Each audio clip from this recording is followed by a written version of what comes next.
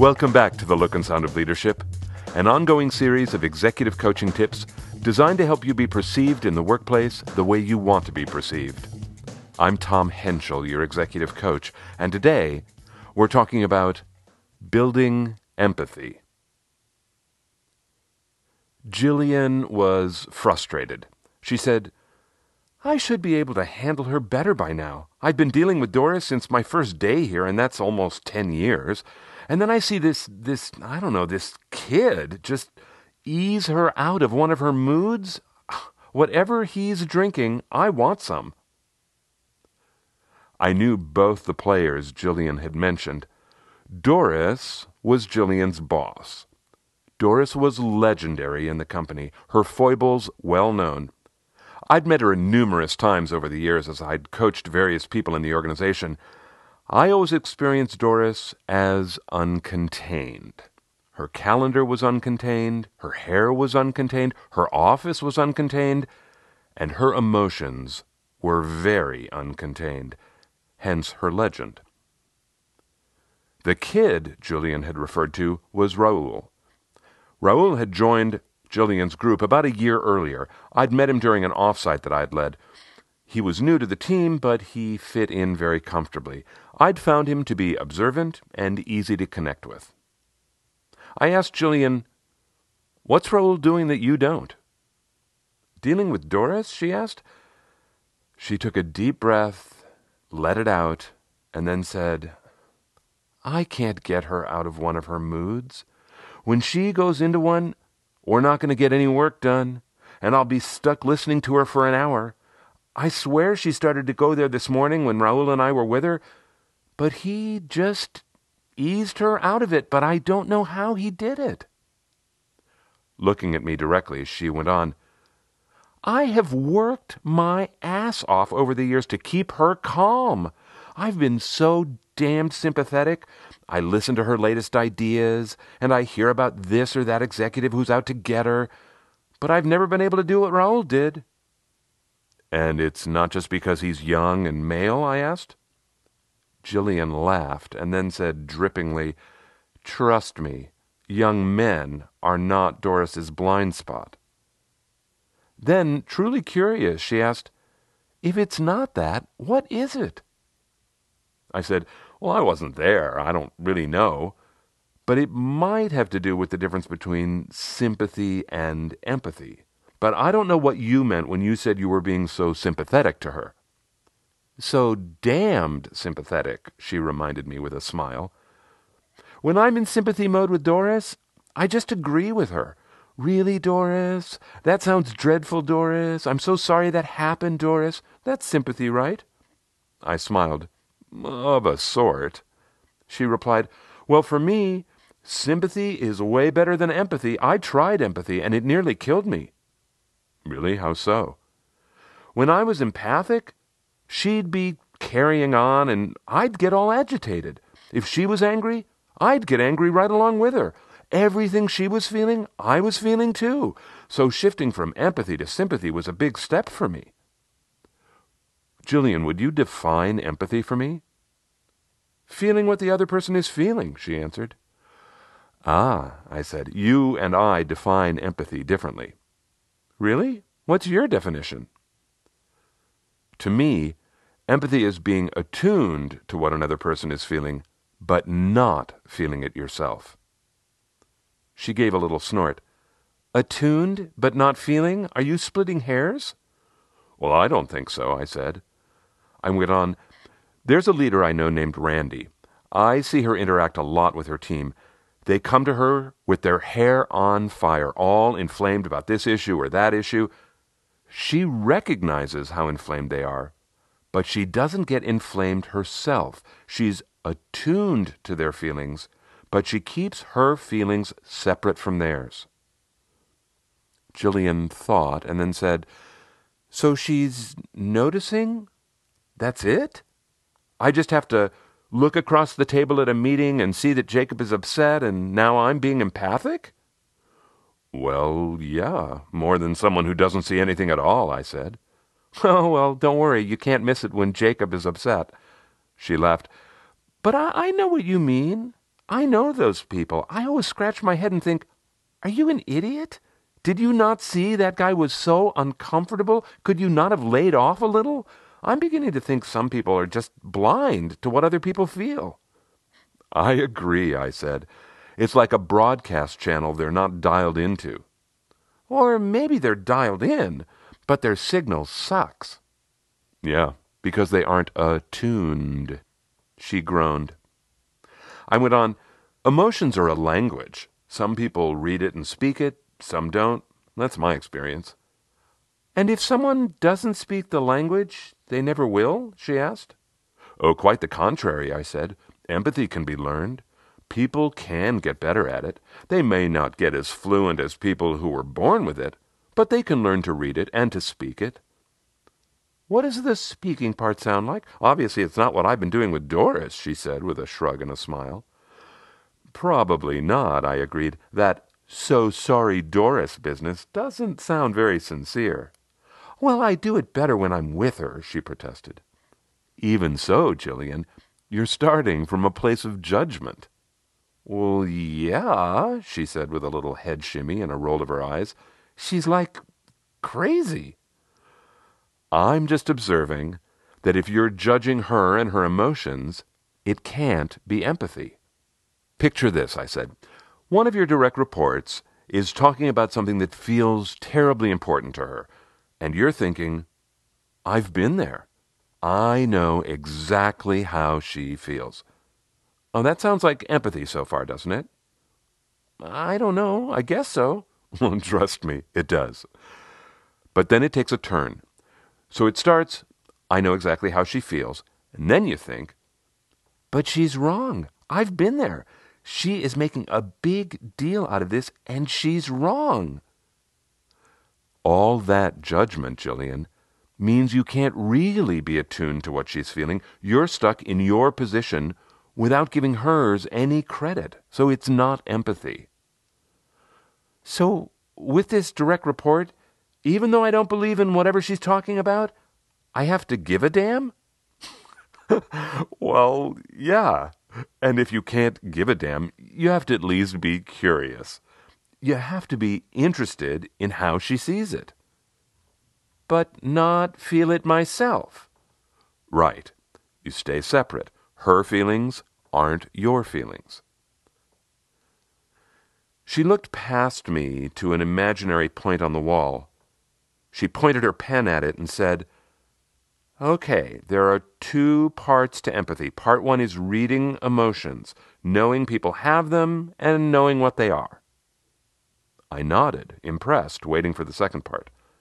She went on, Part two is accepting that their life is different from mine, that whatever they're feeling is not what I'm feeling. I'm a different person, so I have to have different feelings.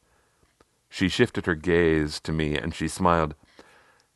This is the mother of a teenager talking. I am learning this lesson every day. I laughed. She asked, Are you one of those people walking around who are tuned into this other people's emotions channel all the time? I think I am, I said.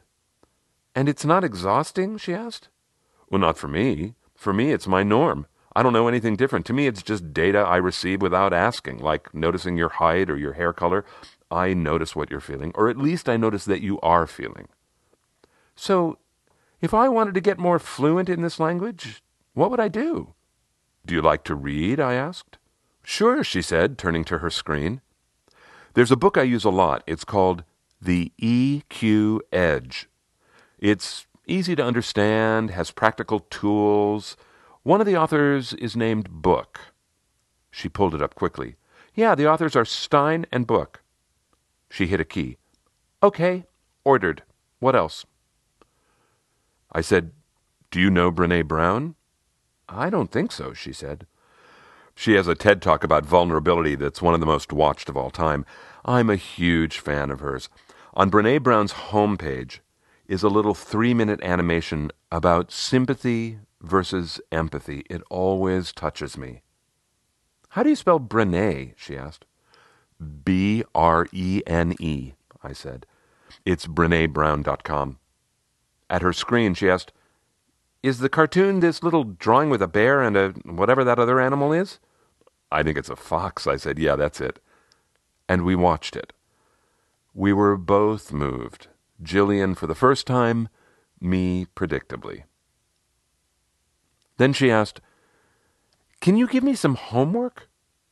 "Sure. I have 3 things you can try." "Fire away," she said. I said, "Start with the belief that there's a constant signal stream out there that some of the time for you is on mute. Your homework is to try and unmute it more often. So after a meeting, don't just focus on what happened. Ask yourself, what did I notice about people's feelings? What was that person feeling? What about that person?" "Well, how will I know if I'm right?" she asked. Being right isn't as important as trying to find the channel. Just gather more data. Notice feelings. For now, that's the homework. "Do I write it down?" "Well, you can, but you don't have to. You're just trying to learn to read the emotions of others." "Okay," she said. "What's number 2?" Before you go into a meeting, think about who's going to be there. Then ask yourself, how do you think they'll feel about the topics on the agenda? "Ooh, that's a great idea," she said, lighting up. "I think I'd be pretty good at that, actually, but I've never thought to do it. I am all over that one. Thanks." The third one I tried myself, and it was pretty humbling. Ask a friend to talk about something she cares about. Anything. Could be a movie, could be her kids. After 10 minutes or so, tell her what you think she's feeling. "That was humbling?" she asked. "It was," I said. "When I tried it, I wasn't completely tone deaf, but there were times I was so far off the mark that, yeah, it was pretty humbling." "Was this like a test you were taking?" "No, my friend and I just agreed to do it with each other, just to practice, like going to the gym. Everyone needs to hone these skills, even people like me." "So I would tell a friend, I'm going to listen to you for 10 minutes, then tell you what you're feeling?" "Pretty much." "Oh, this would be interesting to do with my teenager," she said. "She thinks I'm completely clueless, and I don't know, maybe I am." Jillian took the homework seriously. She found she got better at reading the emotions of others, but wasn't always so good about reserving judgment. But she also found that when she was able to withhold judgment, it gave her distance. She liked that. She felt all 3 homework exercises helped give her more of the look and sound of leadership. The purpose of this episode had 3 parts to it. First, I wanted to define empathy and to distinguish it from sympathy. I find people have a vague, intuitive sort of understanding of these qualities. I wanted to help nail it down. Second, I wanted to be sure you know that empathy can be learned. Yeah, it's innate for some people, but even those people need to practice and hone their skills. Trust me, I know this is true.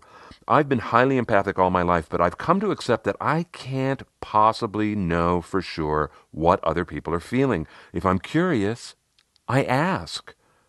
But I have learned to stop believing the stories I tell myself about what other people are feeling. So no matter how empathic you are or aren't, this is a constant area for development. It is not a race with a finish line. And that brings me to the third point. I wanted to give you some practical exercises that are easy to do, but have big impact.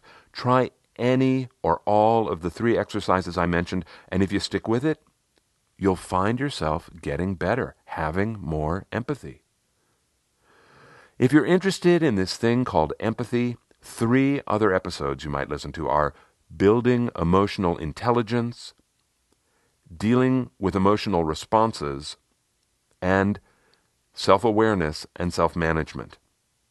But those are just 3. In truth, long-time listeners will recognize themes in this episode that echo with many past episodes. To find more episodes that can help you think about your capacity for empathy, search the archive under 2 subject headings. Number 1, managing yourself. 2, personal growth and self-development. You can find the archive on the Essential Communications website, essentialcomm.com. It's essentialcomm with two M's.com. Select the navigation button marked Coaching Tips. Every episode dating back to 2005 is there for you. They're all free. You can listen to the episodes or download them as PDFs and forward them to the people on your team.